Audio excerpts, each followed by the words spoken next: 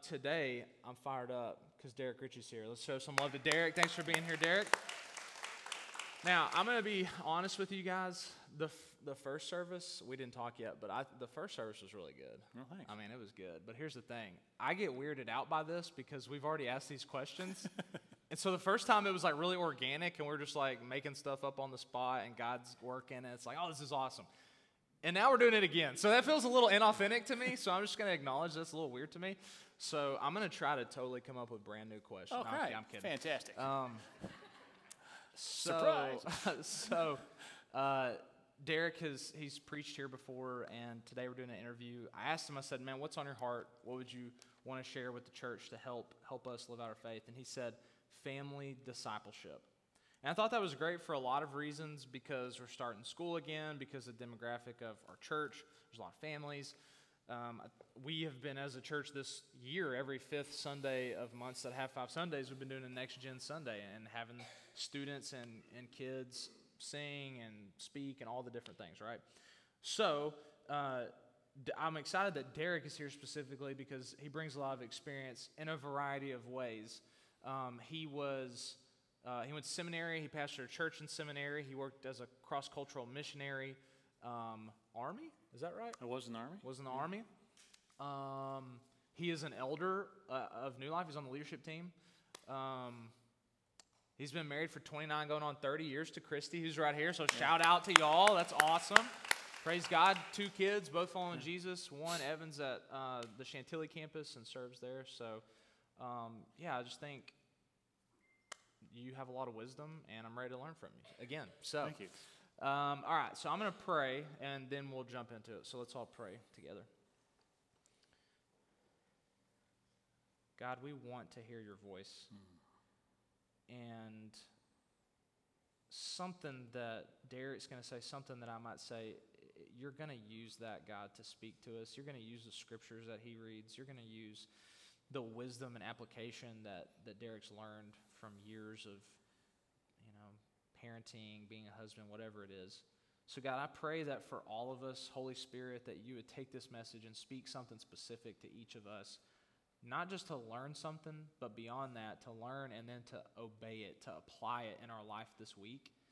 God, I pray for those who are grandparents, for those who are parents, for spouses. I pray for people like me or my wife Meg. We don't have kids right now, and so we're kind of like aunts and uncles in the faith to some kids at this church.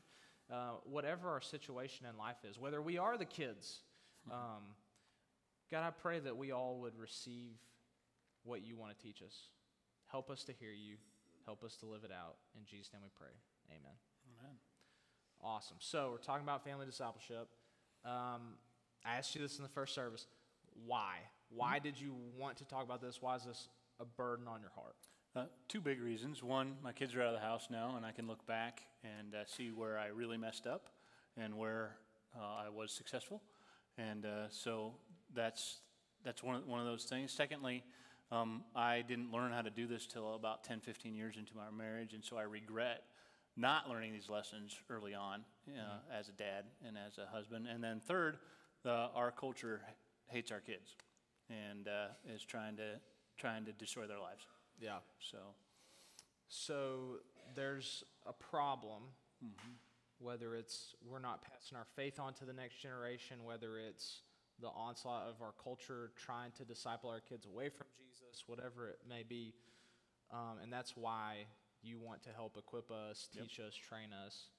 So if we're going to pass on our faith, we're going to help the next generation trust and follow Jesus. What is at least one kind of key principle that might help us?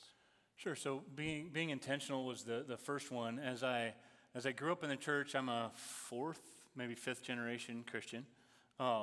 My grandparents were Christians.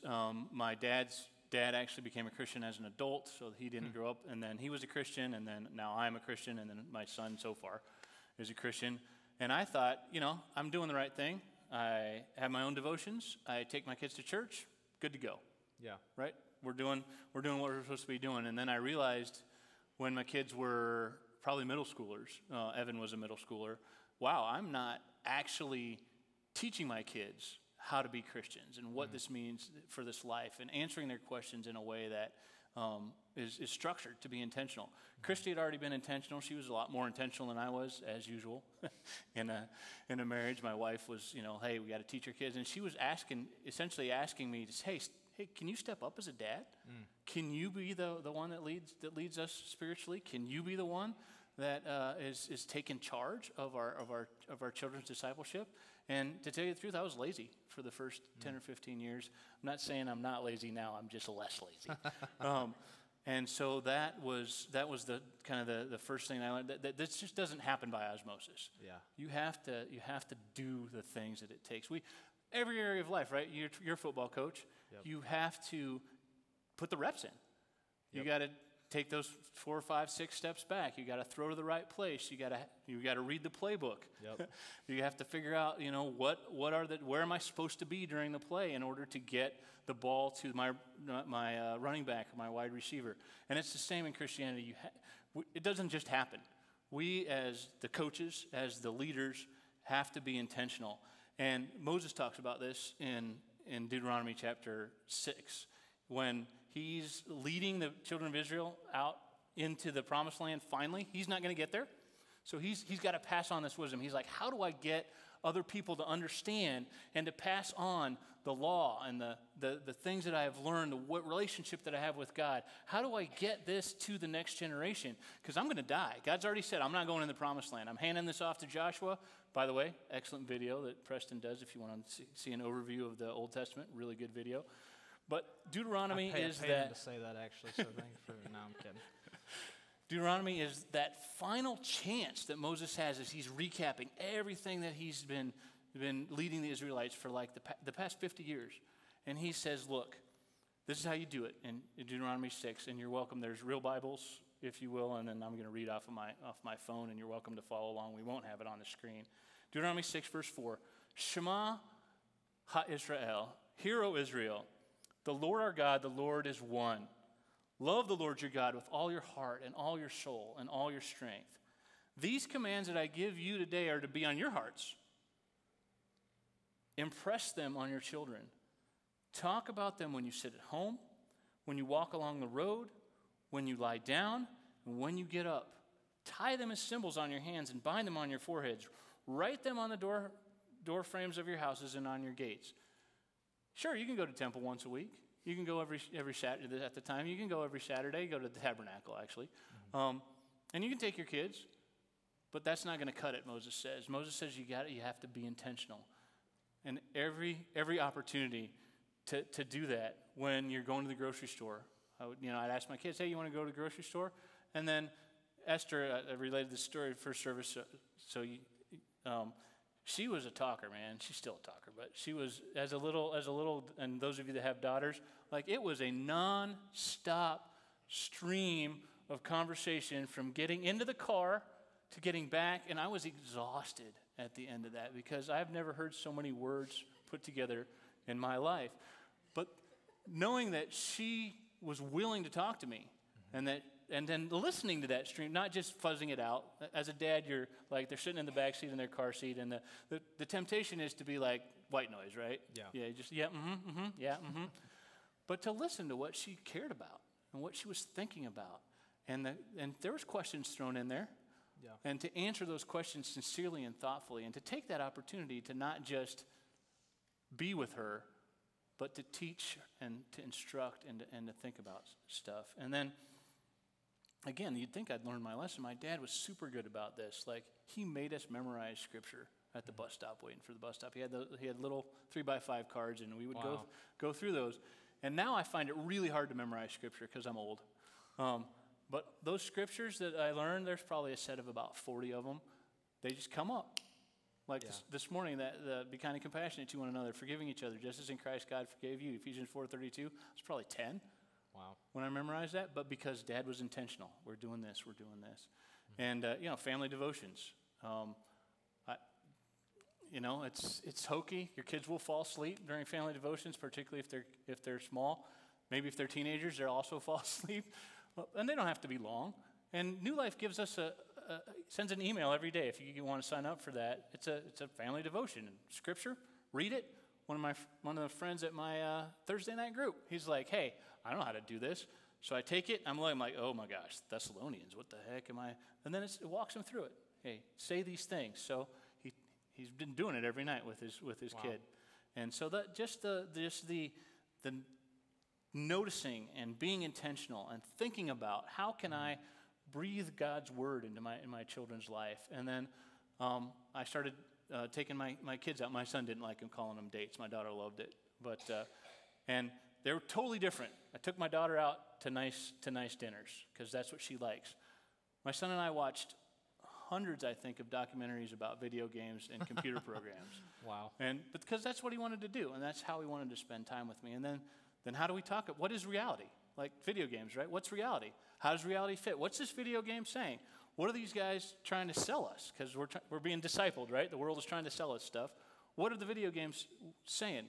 What are they saying about reality? What are they saying about? And what does the Bible say about that? Zelda, Legends of Zelda. Wonderful game. My kids love to play that game. It's got all kinds of Hindu philosophy wrapped into that and magic. Okay, so how do we deal with that as a Christian? What does the Bible say about that sort of stuff? Should we do that stuff? What is Hinduism? Mm-hmm. What is animism? Mm-hmm. Are there other gods? All that stuff. Yeah. And then being intentional and knowing about what video games are your kids playing? What is on social media? And annoying them by saying, hey, let's talk about this. And they will be annoyed. I mean, you got to push past that because you're a parent, and you're being intentional about having those conversations. So Stop beating that to death. we got to be intentional. Mm-hmm. You mentioned that you were lazy, Mm-hmm. and that's what kept you from being intentional. Yeah. So what are some other things, because I'm sure there's a lot of people here that are like, man, I want to pass my faith on. I want to be intentional, but something's getting in the way. Like what were those things for you, or were there other things for you that kept you from being intentional? I'm busy. I work for the government in Northern Virginia. I was traveling at the time.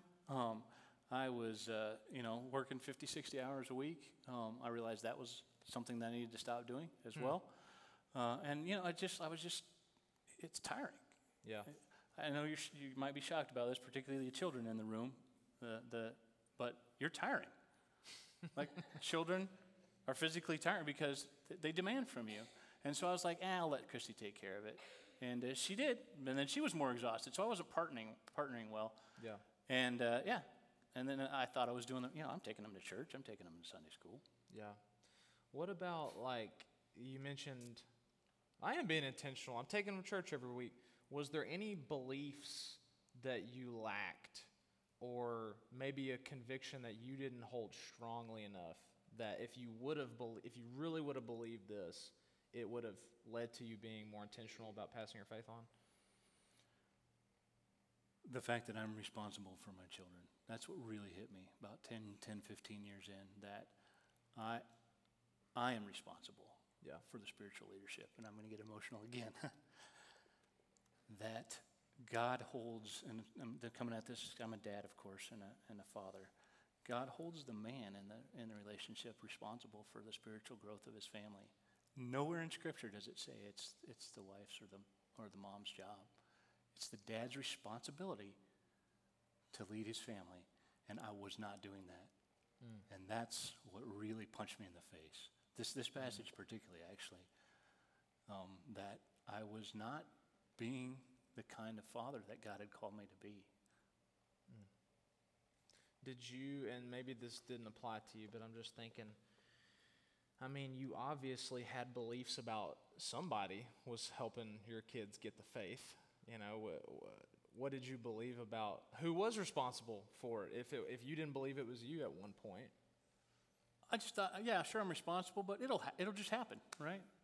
I'll just, I'll take them to church. I'll be a good person. Yeah. I'll be a Christian father. I'll love Christy, and they'll just figure it out.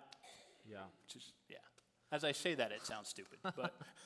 Well, I think for a lot of us, and I don't have kids, so can't speak to that, but like, I think that there's just this mindset of there's professionals in everything. Yep. So if I coach quarterbacks, a dad typically is probably not going to coach his son on how to throw a football. He's going to pay me because I'm the expert, and he's going to say, hey, can you teach my kid how to throw a football? Yeah. So I don't know how much we actually think about it consciously, but I think that many parents, well-intentioned parents, think, well, I bring my kids to church. In our case, they go to Kids Zone, and Carrie Smith does an incredible job as our Kids Zone minister. But there's this thought, well, yeah, it's the church's responsibility. It's the Kids Zone leaders' responsibility. It's David, Allison, Chris, and Meg, because they're the youth ministry leaders. So I'm taking my kids on Sunday morning and Sunday night. That's not intentional enough. And what I hear you saying is, beneath the surface of the behaviors that needed to change was this identity realization. I am the disciple maker here. Yep. I'm responsible for training my kids. I'm responsible for helping them trust and follow Jesus. I'm responsible for having the worldview conversations. I'm the one who's responsible. So I think that's super powerful. It's concentric circles. You're responsible for your marriage first, your children second, and then the stuff that goes outside of that. And that's how we're called to be responsible. That's good. So if we're going to pass on our faith, we got to be intentional about it. It's not just going to happen. One of the things that you mentioned is the importance of the Bible, whether it was memorization or in other ways. Talk a little bit about Scripture, and we know we got to pass. We know we have to think about the passing, but what are we passing, and how does the Bible play into that? Yeah, there's no substitute for Scripture, and of course, part of intentionality is you have to know Scripture. Like if we are not in the Bible, if we're not reading the God's Word, and if we're not supplementing that with reading about God's Word, if you will. Again, the time that I was doing was just wasted time.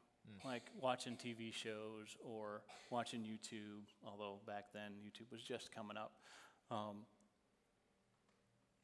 And I was just convicted I needed to read more. By the way, for those of you that don't like reading, there's audiobooks on everything. Like pretty much everything is an audiobook now. So you can also listen to it. So that's what I also did in the car, was I'd throw an audiobook on to listen to it. But God's Word is sufficient for every situation. And Psalm 119, I'm going to go a little bit backwards from last.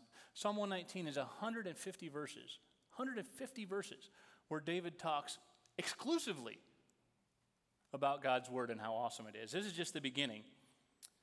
Blessed are those whose ways are blameless, who walk according to the law of the Lord. Blessed are those who keep his statutes and seek him with all their heart.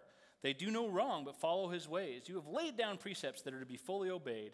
Oh, that my ways were steadfast in obeying your decrees. And then he goes on for another, God's Word makes me feel better. God's Word encourages me. God's Word is sufficient for the path that is laid out in front of me. That one of the famous passages from Psalm 119 is, God's Word is a light unto my path, and a light unto my path, and a lamp unto my feet. The world's dark and fuzzy, like right now, staring into these lights. But God provides us with, and I always carry a tactical flashlight with me, the light, right? That really lights up your way. So you can see, using God's Word, the way in front of you. You always carry a tactical flashlight with you? Tactical flashlight, a knife, and since I'm preaching, usually a firearm, but not preaching. Okay. So yes, always have your tools with you. Awesome. You never know. And I usually have a tourniquet, but anyways, a little too much. Sorry, TMI. And then in First Timothy, 2 Timothy chapter 3, Paul's again. He's talking to Timothy. And he's saying, hey, Timothy, you're a young preacher. You need to know stuff. Where do you go? And actually, the crazy thing to me is Paul's talking about the Old Testament. When he's writing Timothy, he's not talking about the stuff that we have available to us now. He's actually talking to Timothy about the Old Testament. The Old Testament is sufficient. And now from infancy, you have known the Holy Scripture, this is 3:15, 2 Timothy, which are able to make you wise. Wisdom as a young person, for salvation through faith in Jesus Christ. All Scripture is God-breathed and is useful for teaching, rebuking, correcting, and training in righteousness, so that the servant of God may be, and you said it last time, fully equipped for every good work. And now we have the New Testament as well, which again is essentially a meditation on who Jesus is, and a meditation on the Old Testament scriptures as they apply to Jesus. That's what the New Testament is a commentary, if you will, on Jesus and how he applied the Old Testament and the application of the Old Testament, because that's the scriptures that they had. So again, as we have conversation with our kid, God addresses gender fluidity is as ancient as Genesis. God's not shocked at that. He's not like, oh my goodness, how do I deal with this situation? Epicureanism. Follow your feelings. I don't know if you've ever heard that philosophy. I've heard it once or twice. That is the Epicurean philosophy that started, 400 years before Jesus, 400 years BC. God is not surprised by these philosophies, and he is in his word. He has sufficiently talked about all of these things that we can address with each other, with ourselves, with our children. It's there. We just need to discover it and to find it, and then to have those conversations when your kid asks, what about? Are there 42 genders? What does the Bible say about that? What about follow my feelings? My heart tells me to do X, Y, Z. What does the Bible say about that? Well, it says your heart is deceitful above all things. Like, trusting your feelings is the stupidest thing to do. Literally. Like, yes, our feelings factor into it, but that is dumb according to Scripture. And that's not the only passage out of Jeremiah. There's all kinds of other passages where God's like, feelings, who cares? I'm overgeneralizing, of course, because God calls us to feel. Feelings are part of who we are as human beings. But following our heart is dumb, and God addresses that in Scripture. And so or our own thoughts. Exactly. And so all of that is addressed over and over in Scripture. And we just need to understand Scripture and be able to apply that. And now, again, tons of good books out there.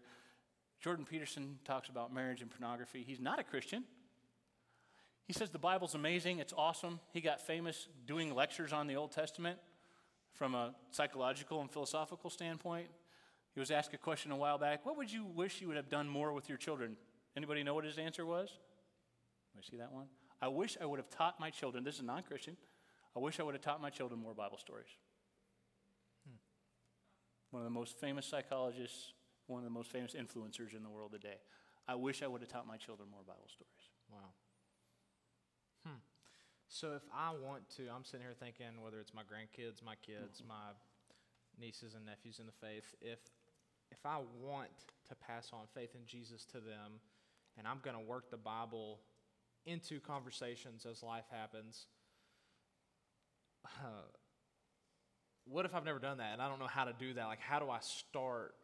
What does it take in order to just even experiment with that? How do I get started doing that?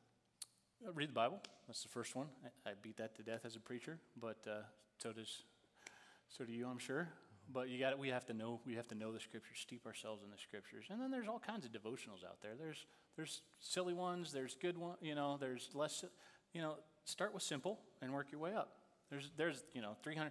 There's 365 a day Scripture calendars.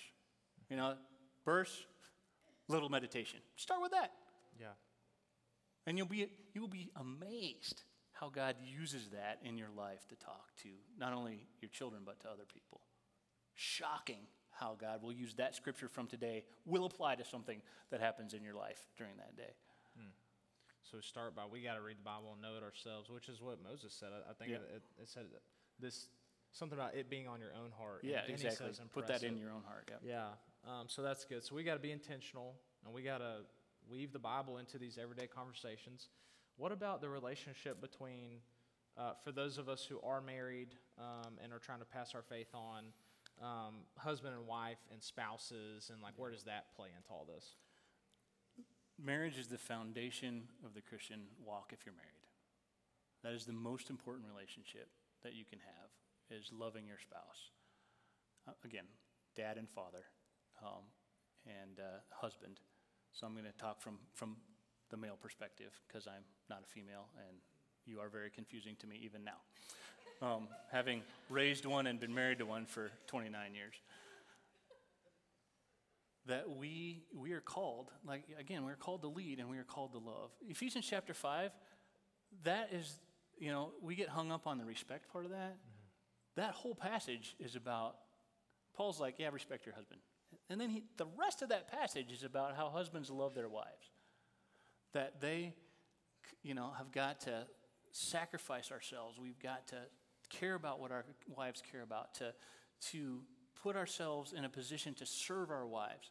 And disclaimer, I'm going to go PG-13 here. We're going into Proverbs. So I'm reading Scripture. It's not me. It gets a bit spicy. Yeah. So we're going to go to Proverbs chapter 5. You're welcome to check me on that. And those of you that have been here before know it's one of my favorite passages. Because the author of Proverbs, who probably this one is Solomon, completely messed this up.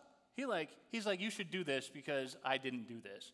And so it says, Proverbs 15, drink water from your own cistern, running water from your own well. Should your springs overflow in the streets, your streams in the water in the public squares, let them be yours alone, never to be shared with strangers. May your fountain be blessed, and may you rejoice in the wife of your youth, a loving doe, a graceful deer. May her breast satisfy you always. May you ever be intoxicated with her love. Talking about satisfaction and pursuit and rejoicing. And the one thing that stood out at me this time as I read that again in preparation is intoxication. Unfortunately, I've been intoxicated. I was in the Army. To stay intoxicated, you have to keep drinking. So to stay intoxicated with your spouse, you have to go back. Be intoxicated. Do the things that it takes to be intoxicated, to rejoice in that love. Spend time with them. Talk to them. Think about their loves and their desires, and then just enjoy each other. Rejoice in that relationship. And that has so many awesome benefits for us as human beings. Christy's doctor the other day was like, wow, it's so awesome that you've been married so long. It's so healthy. Yeah, it's healthy, but your kids then see that relationship, and the other thing that it teaches them is they're not the most important. If you're dating your spouse, it teaches your children you're not the most important thing in life. My husband, my wife, is the most important person in life. And you're second.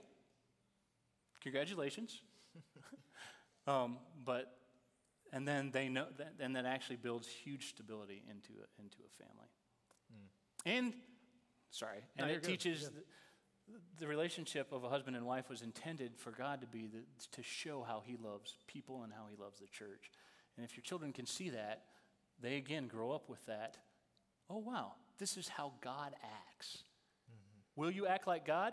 I don't know. I've never been able to, so I've messed up. I've done stupid stuff. But at least builds that solid foundation of, wow, love is enduring, it goes through hard times, and it's intentional about love. So it's kind of two things I was hearing you say there. One, when it comes to loving our spouses, there's that sacrificial aspect of love, and the next generation sees that, like, wow, they're willing to serve and put the other one ahead of themselves. And then there's the romantic love. Yeah. And both of those things, when kids see a mom and a dad still love each other, still hug, still kiss, still go on dates, whatever it is, like it teaches a lot. So we've got to be intentional. We've got to have conversations about the Bible, and if we are married, we've got to love our spouses. Before we wrap this up, any practical, just like super, for people who like, to skim the article and just get the 1, 2, 3, 4, give me the steps here. What's something practical that we could think about implementing this week? Do one thing. Just one thing. Read your Bible in front of your kids. Share a Bible verse. Take your spouse out on a date. I throw out all these things, but, and people sometimes, I know I was overwhelmed at the beginning. I read this book, and he's like, do these 47 things. And I was like, I can't do that. But the suggestion is do one thing, and then you build it with 2 things, and then 3 things. And so that's where I would suggest. Again, it all started with me, with my dad, knowing when I got up, sitting at the kitchen table doing his devotions, so that when his kids got up, they saw their dad having devotions. And that says to me, functional adult males, more or less, do their devotions every morning. Oh, okay. That's what men do. Yeah. And that's just one thing that started that out. Again, I remember that from when I was like 5 years old. Super powerful. Yeah. That's good. So as we start small and just try one thing this week, even one thing, although that sounds very doable. I think I could do one thing. We still might feel this sense of like, man, you don't know my family situation. And you don't know how bad our relationships are. You don't know how little I know about the Bible, or you don't know how lazy I am. Whatever it is. So any final just word of encouragement to just help us as we leave here, have some hope that no, we can do this. We can leave here and pass our faith on. It's never too late. I messed up for 10 years, but then I started doing the right things, and then I continued to mess up. Again, please don't get the impression that I'm like, yep, totally did everything right. I did some stupid stuff. But again, you do get points for trying, because your kids know and your wife or husband knows, okay, at least they're trying to do the right thing. And then that feeds into, then you do get it right. So it's never too late, ever too late. And again, we know, your kids make your own choices. The kids make their own choices. Sure, but don't let it be you not making the right choices. And anybody can do it. Yeah. That's good. Let's give Derek a hand again. Show some love and appreciation. Thank you. Thank you for preparing to speak on this. Let's pray together, and we're going to continue to worship. Father, I pray that regardless of what our role is, Lord, that we would take ownership for passing our faith on to the next generation. God, help us to be intentional. Lord, help us to really think about this and to put effort towards this and to plan. Help it to be a priority in our life, God. Father, I pray for all of us to get in the Word. And I know that might seem overwhelming to some of us, but Lord, just again, help us to start small. Help us to just start read today and to pass on what you've revealed to us. We don't have to know everything, but help us to reveal what you're teaching us, God. Lord, I pray for love and respect between spouses for those who are married. God, help us to model the kind of unity and oneness that there is between Jesus and the church with one another, how two of us have become one. Lord, help us to sacrificially love as husbands and help us to respect as wives, and let that example be powerful and to demonstrate what it means to follow Jesus in everyday life, Lord. Bless our kids that are in Kid Zone right now. God, I pray that you'd protect them from the evil one and from sin and from sickness. God, I pray that you would raise up disciples of Jesus who love you with all their heart, soul, mind, and strength, and love their neighbor as themselves, God. Help them to make disciples of the nations, God. Lord, I pray for spirit-filled world changers, Lord, that these kids, even from a young age, would see that they're made to make an impact for you, and they're made to know you and walk with you deeply. God, we love you. As we wrap up our time of worship this morning, God, help us to respond to what we've heard. Help us to sing, to lift our voice, to lift our hands, whatever that looks like, God. Help us to truly embody totally worshipers, devoted worshipers to you, God. We love you. It's in Jesus' name we pray.